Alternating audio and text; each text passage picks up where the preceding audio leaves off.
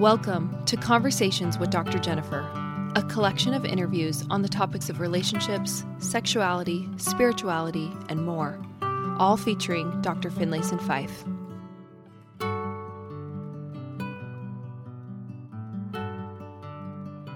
Hey everyone, time is running out to purchase tickets to my How to Talk to Your Kids About Sex live webinar. Participating live gives you the opportunity to ask questions and receive feedback in real time. Plus, you'll get to hear my interactions with other parents in the session, which I think can be tremendously helpful as you think about how to implement what we're learning into your own experience. You can learn more about this opportunity and purchase your ticket by visiting the link in the show notes. Hope to see you there. If a live course isn't the best option for you, and you're looking for something that you can do at your own pace, make sure to visit the link in the show notes below to go to our website and take a look at all the online courses that Dr. Jennifer offers, including How to Talk to Your Kids About Sex, The Art of Loving for men, The Art of Desire for women, and Strengthening Your Relationship and Enhancing Sexual Intimacy for couples. Enjoy this week's episode. Okay, we have Dr. Jennifer Finlayson Fife on the show with us today, and we are so excited to have her back. We've had her a couple times on different episodes, and we are just so excited to have you with us to share some of your expertise. So thank you again for joining us. My pleasure. Okay, so just to start right off, for those of you who aren't familiar with you, either haven't heard our previous episodes with you, can you just tell us a little bit about yourself and how you got into being a sex therapist and where you are today? Sure. So I'm Jennifer Finlayson Fife, and I have a PhD in counseling psychology, and I live in Chicago and married with 3 kids. And I studied women and sexuality, essentially. I studied a lot of things. I studied, how to help people, but how families work, how marriages thrive, and then also specialized a bit in sexuality. So I've done a lot of online teaching and podcasting and coaching around how to help people create more intimate marriages and how to have a healthy relationship to sexuality and to your spouse so that you have a chance of creating a sexual relationship that's a good part of your life that helps your marriage be stronger. So one of the things I do is teach an online course for how to talk to your kids about sex and how to relate to this topic in a way that would maximize their chances of having a healthy and thriving relationship to their sexuality and to a future spouse. Yes. So I know that you teach a lot of courses. Today, we really want to dive into exactly what you're talking about, how to talk to our kids about sex coming from a really healthy and clean place, because I really love when I've heard you talk about your research before, you talk about how you interviewed people and how they were taught about sex and sexuality. And really what I love about your research is that it really goes to show that how we are taught as children has a huge impact on us and our relationships as adults. So I think all of us as parents, we want to give our kids the best shot at having really healthy, intimate relationships as they go into adulthood. So with that, how can we kind of normalize our bodies and our sexuality within our own home? Like, where would you say to start with our children? Well, I think, you have to start with yourself. And a lot of parents have a lot of anxiety about sexuality that if they don't take a look at where that comes from and how they're in relationship to their own bodies and their own sexual nature, the meanings they have around it will get sort of transmitted to their children, whether or not they want it to. So if someone as a parent, has a highly anxious relationship to their sexuality, there's probably some good reasons why they do.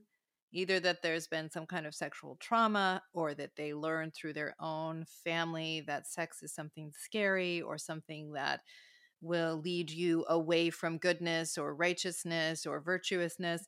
So a lot of people have already inherited an instinctive kind of fear of it. And the best place to start is to consider your own view of sexuality, because until you've reconciled that, you're going to be the blind leading the blind with your kids a bit. And even if you say all the right words, you will unwittingly communicate your fear, your uncertainty, your dislike of sex, even if you don't want to.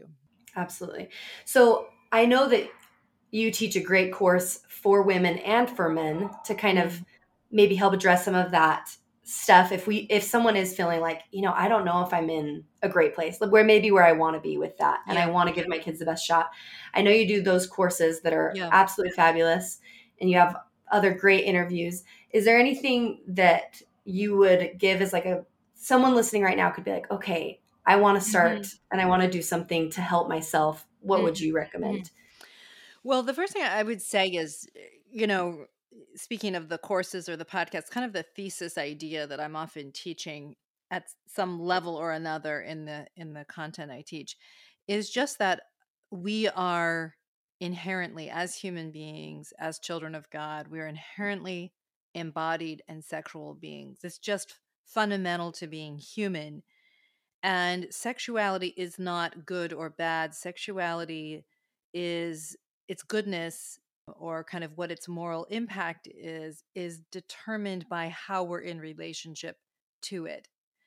And so you can't really escape the morality of living. It's fundamentally ensconced in a moral conversation because how we're in relationship to ourselves and others impacts us, impacts the actor, impacts those that are acted upon. So we can be destructive in our sexuality by being indulgent with it, by using other people with it. Of course, we can also be destructive by repressing it, denying the gift of it, and trying to kind of step away from the fundamental nature of our sensual and embodied nature. So the question we have to think about is, how do I create good in the world through my embodiment, through my sexual nature, depending on what the status is of your relationships, of who you are, where you are in your life. Those are different answers. But how can I make sexuality a good thing in my life, or a better thing in my life? And also, how can I be aware of how sexuality can be a negative thing, right? That how one can relate to it in a destructive way, and how I can help my children to discern and make sense of those realities, that how they choose around sexuality matters.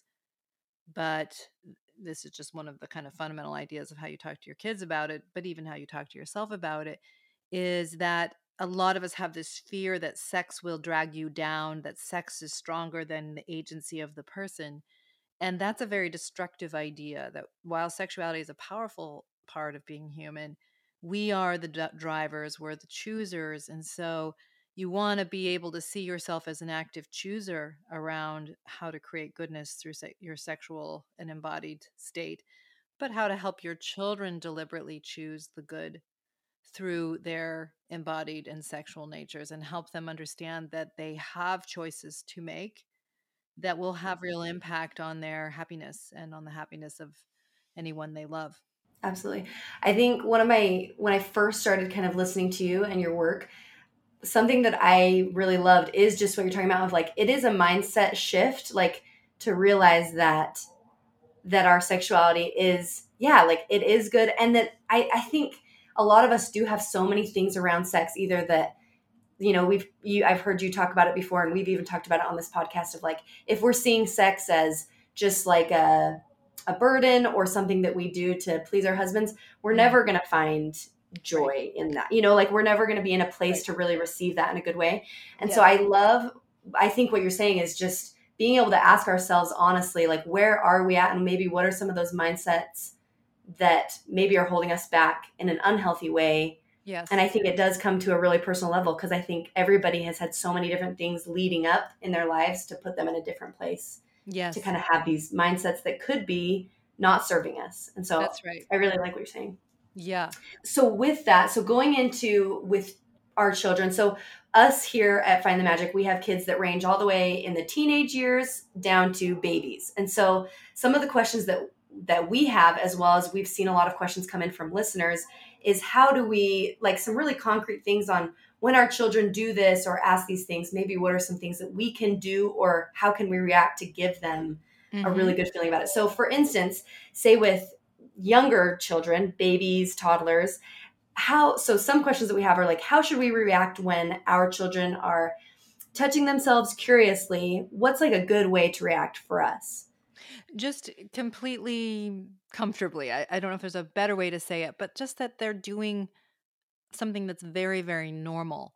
Like a child, especially a toddler, is trying to figure out the question of what's me and what's not me.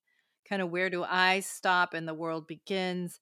And they're figuring out that they feel things. And it's completely normal that they would figure out that their genitals feel especially good and to be curious about them and to like to touch them.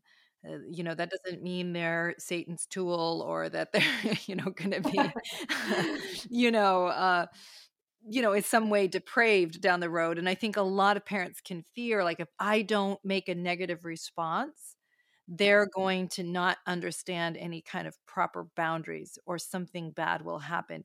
And in fact, the opposite is true. The more negatively you respond, the more it gets connected to fear and hiding and shame, which are not helpful for staying. When I talk about that you're the driver, you're the determiner, the more that gets kind of ensconced in fear, shame, the more it gets driven into compulsivity and hiding, and you push it out of your control.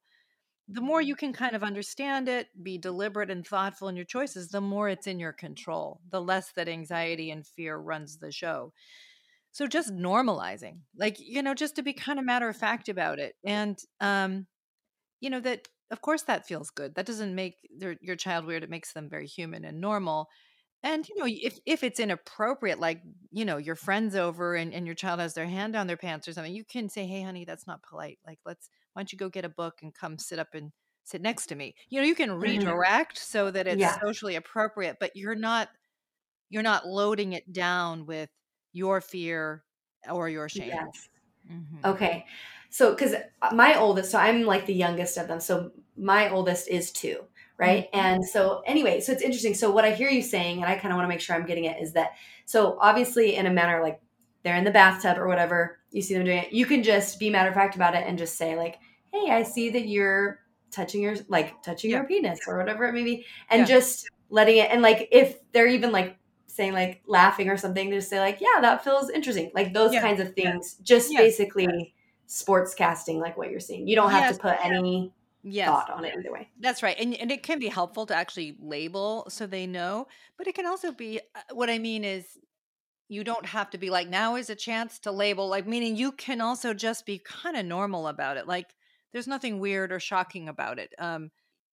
So you can label because sometimes it helps that they understand, or you're helping to identify their body parts and you're matter of fact about it as much as you would be about, that's your elbow.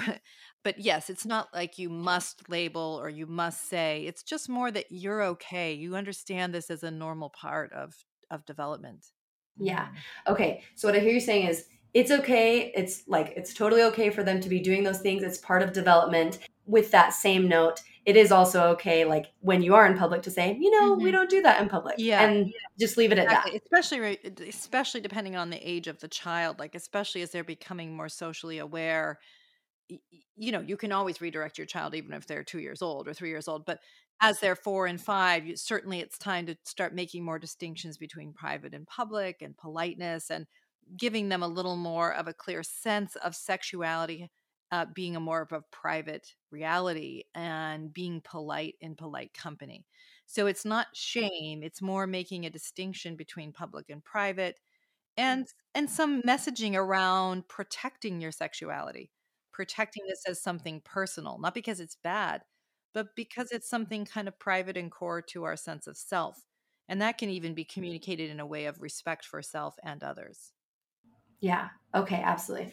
Okay. Thank you. I really appreciate that. With that, I haven't personally like gotten to this level, but we have had questions about this. So, for instance, what about when kids pull down their pants in front of each other? They do it sometimes to get a reaction, but it can be alarming, and obviously it's Mhm. socially unacceptable. Mhm. Do you kind of have some thoughts around Mhm. how to react in those Yeah. situations? So first of all, there is this kind of period, like age, probably I'm trying to remember, but like 6 to 9. It's before the kids are going. It's pre-adolescent.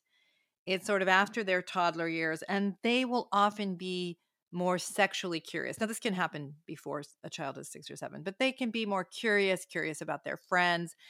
Parents have been horrified to walk into a room and to see their 7-year-olds are, have pulled down their pants and are looking at each other or something like that.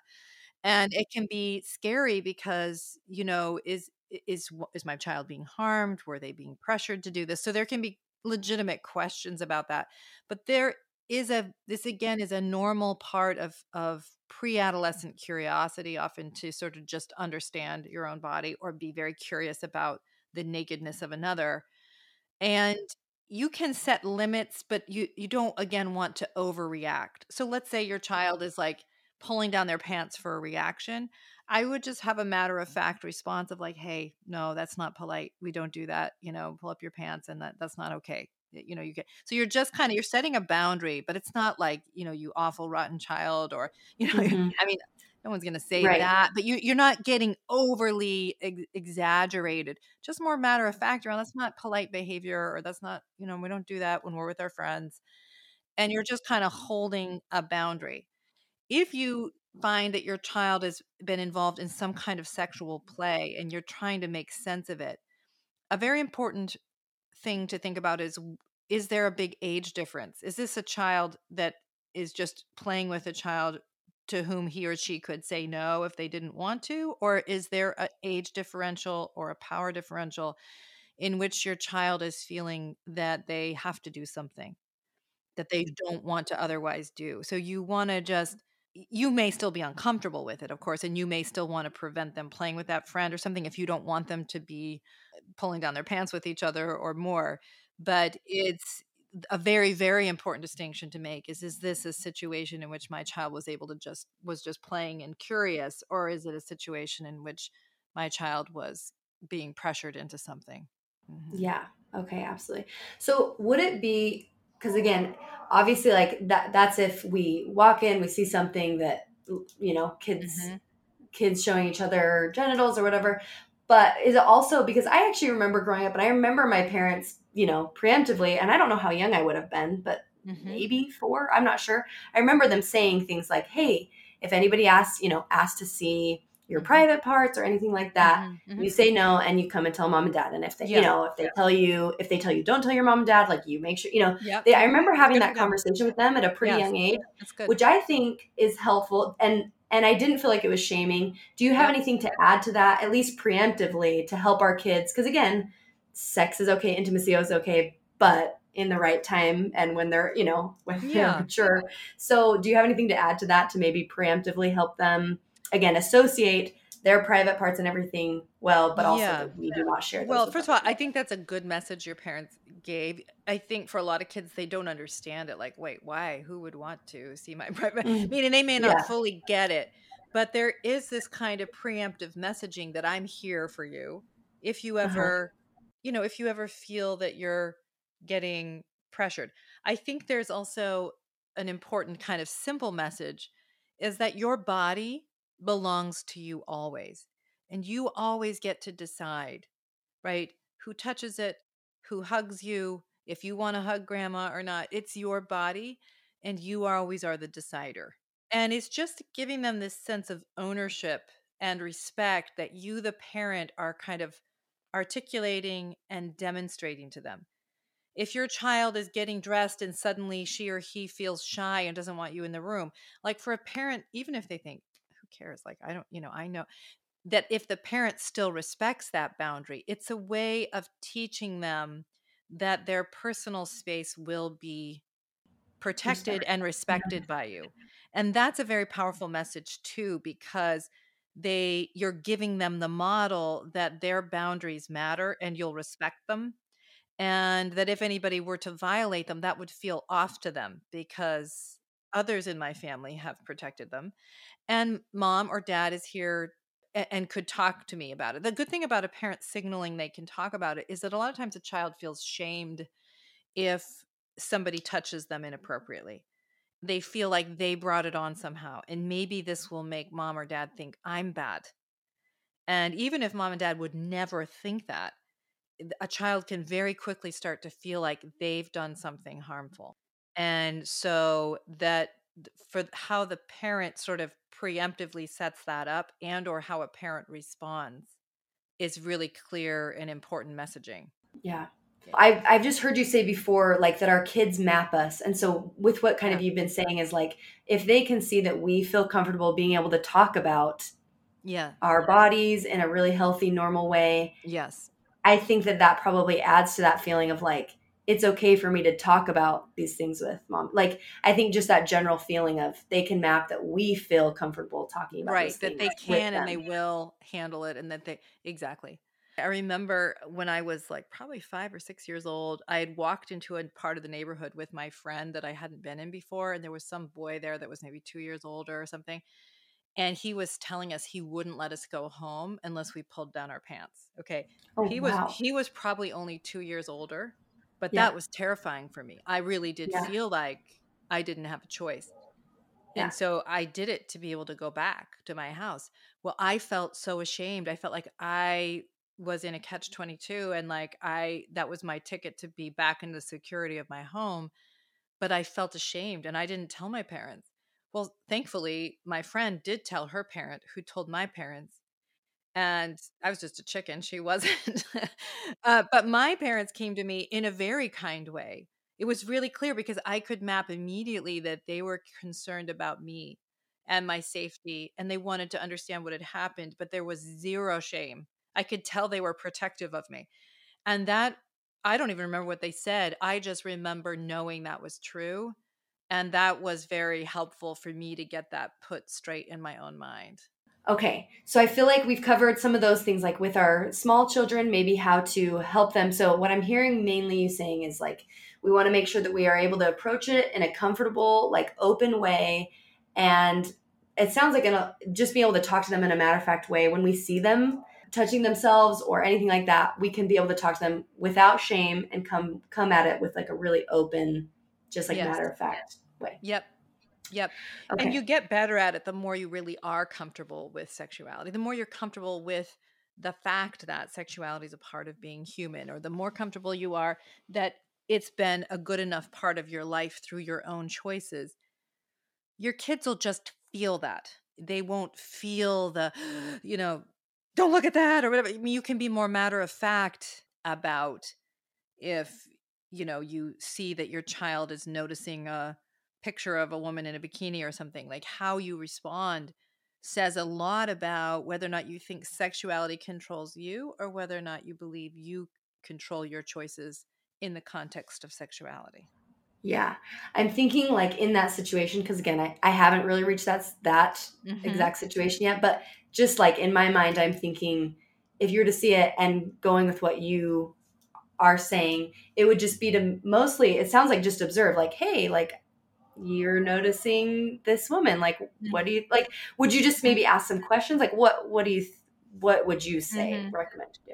Yeah, well, it depends a little bit, but it's kind of interesting because I remember times thinking that, like, I noticed that my boys would notice something, but I didn't actually draw a lot of attention to it because I actually felt like that was going to make it into something that it didn't need to be. Like, it just confirmed that they were human and curious and, drawn.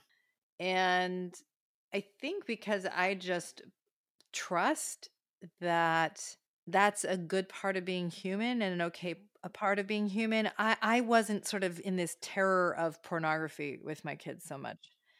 I just sort of felt like, yeah, it's just sort of normal. Like, of course you notice. Like, of course that's there. But what I care more about is not whether or not my kids would find those kinds of images attractive or curious, but if they were going to start turning to those images as a way to cope with their emotional world, or as a way to kind of spend their time, then I would be much more wanting to kind of like deliberately think through it with them. Like, what's happening that you're turning to this rather than living your life.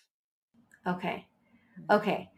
I like that. So it's not that we necessarily have to like point out like, hey, I see you're doing that. Because of course, Yeah. like they're gonna, there's magazines in the store that like there's they're gonna Yeah. see. So that's a really good thank you. Because I also have two boys, and because I'm a girl, I just realized that I probably approach those things differently than a boy does. And so that's helpful for me as I'm thinking about going into as we get older, Mhm. you know? Yeah, and sometimes you may want to label something, but you want to just make sure that in the idea of naming something, you're not turning it into, you're not communicating your anxiety while labeling. Uh-huh. Do you see what I mean? So Uh-huh. I think my kids could map that I trusted them to both be accepting of their sexuality, that I saw nothing wrong with it, that I'm happy for them, that that's a part of who being human, because I think it's a good part of life, and that choosing wisely and in ways that are respectful of them and others is fundamental to it. So it's just kind of in the conversation, but also in the way that I and their dad relate to the topic. So it's hard to say it, but it's just in the air. It's in the way one thinks Mhm. about it. And that's why Exactly. getting yourself clear is the most important step. Yes, because Mhm. that then casts the Yes, umbrella over everything else. Yeah, exactly. That's right. that makes sense. Okay. Okay. So thank you. So now kind of segueing a little bit into like tweens, teenagers, a little bit. Hmm.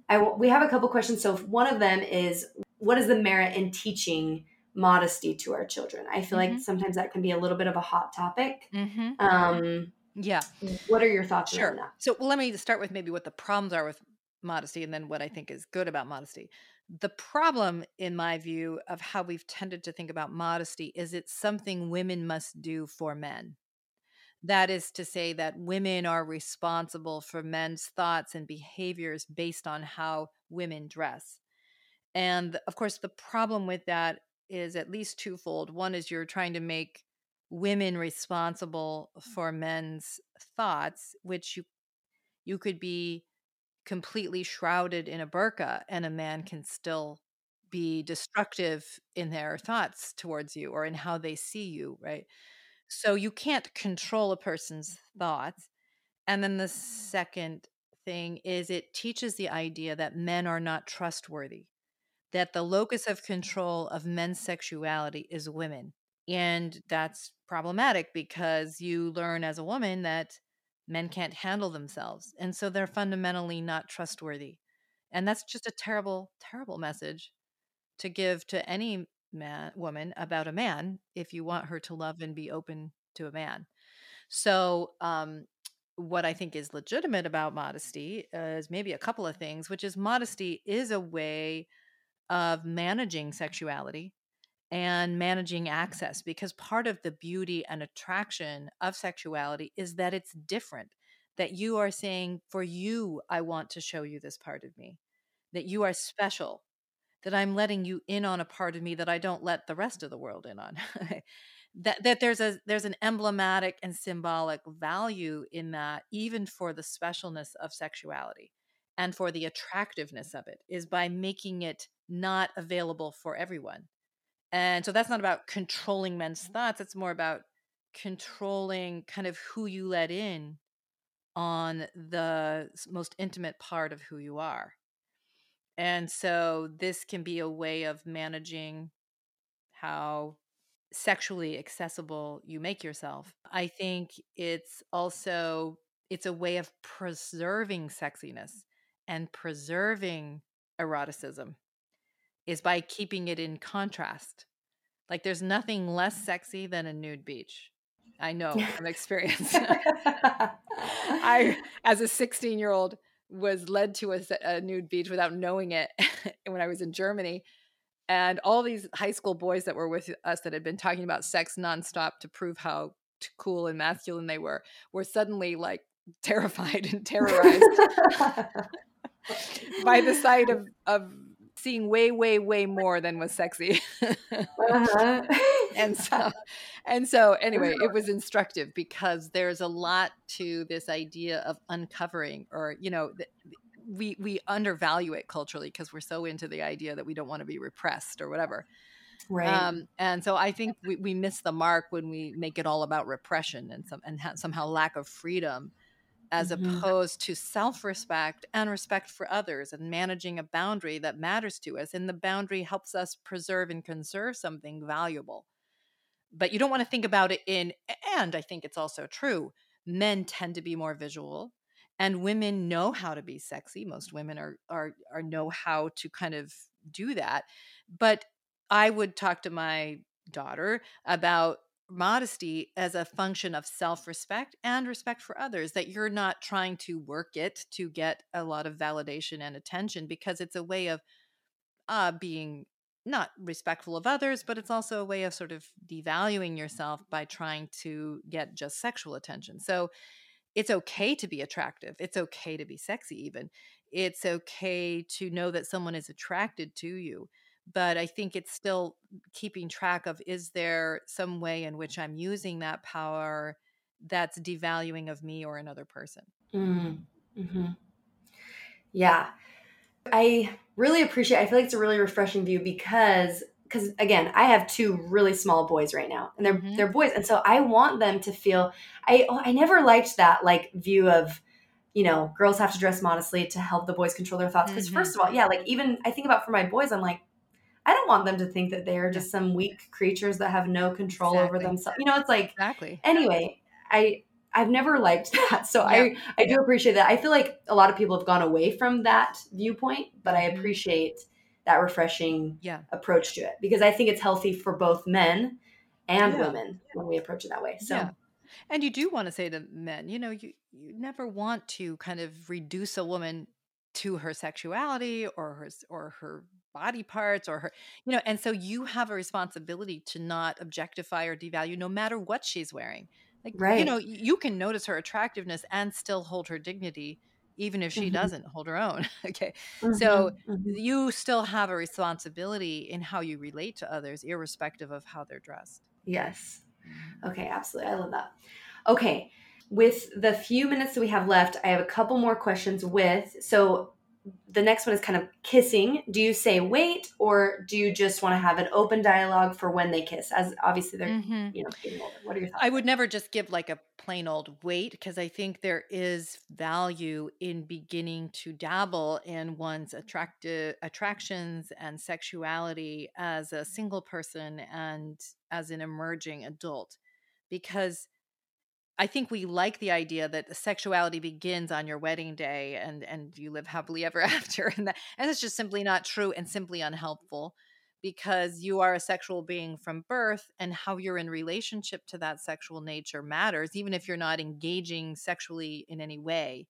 That if you're okay with yourself and you're comfortable with your body and you're comfortable with your sexual capacity, that's very, very valuable. And then you want any kind of romantic relationship to not have the physical ever exceed you never want to do more than what you feel comfortable with. You never want to use your sexuality to earn someone's love or to try and get them or to do something that they want you to do against your own wishes or your own sense of integrity. So I think what I would say to my kids is, you really want to think about what you ultimately want to create in terms of being capable of an intimate, loving, committed relationship.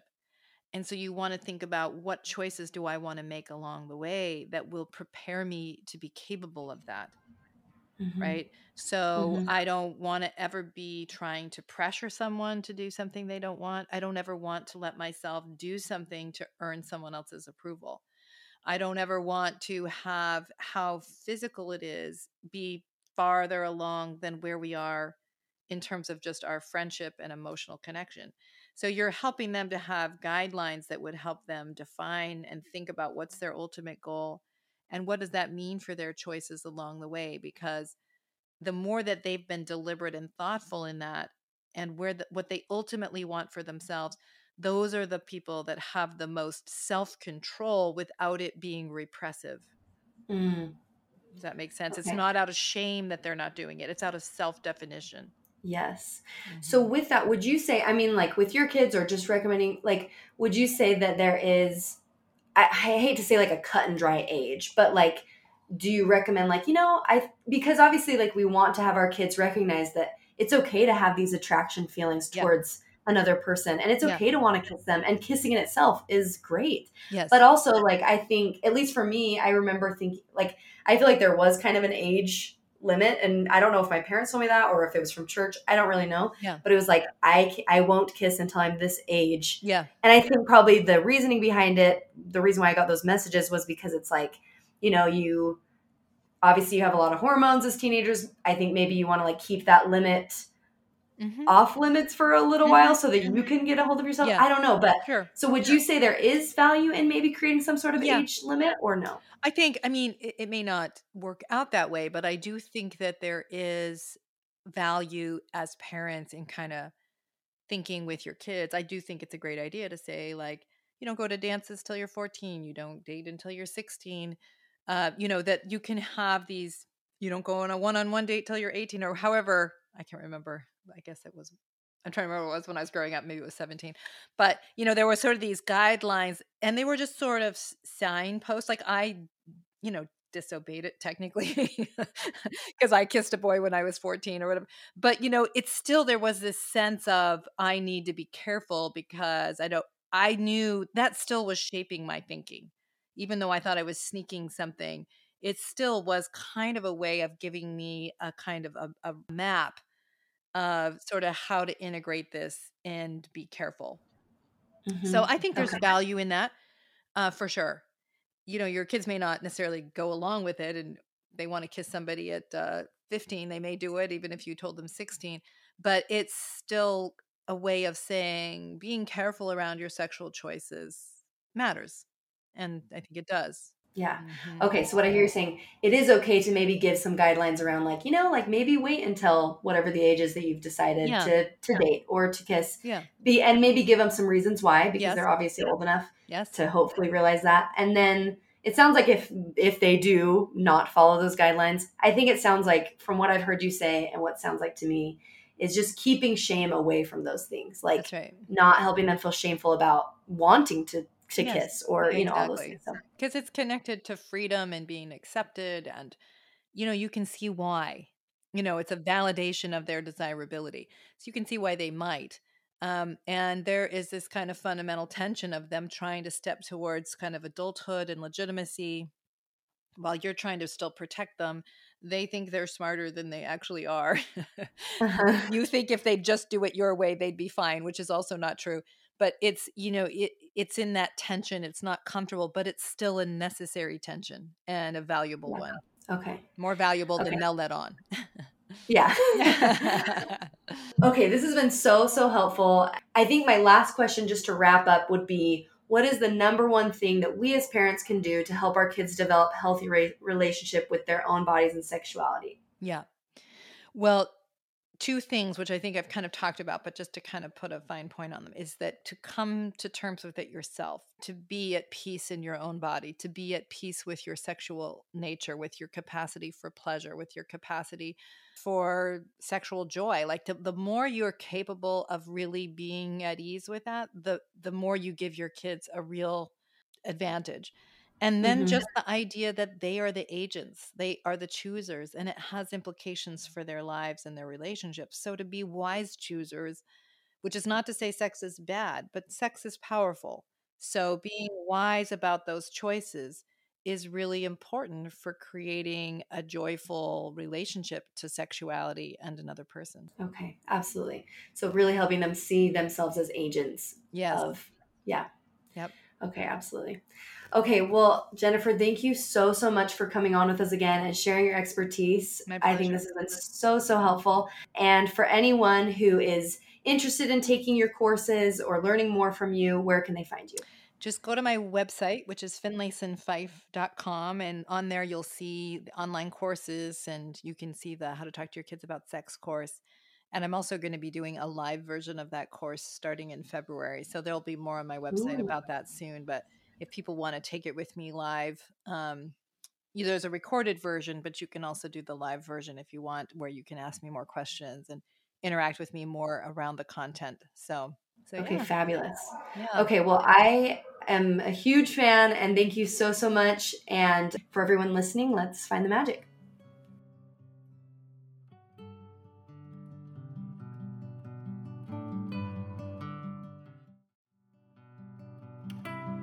Thank you so much for listening.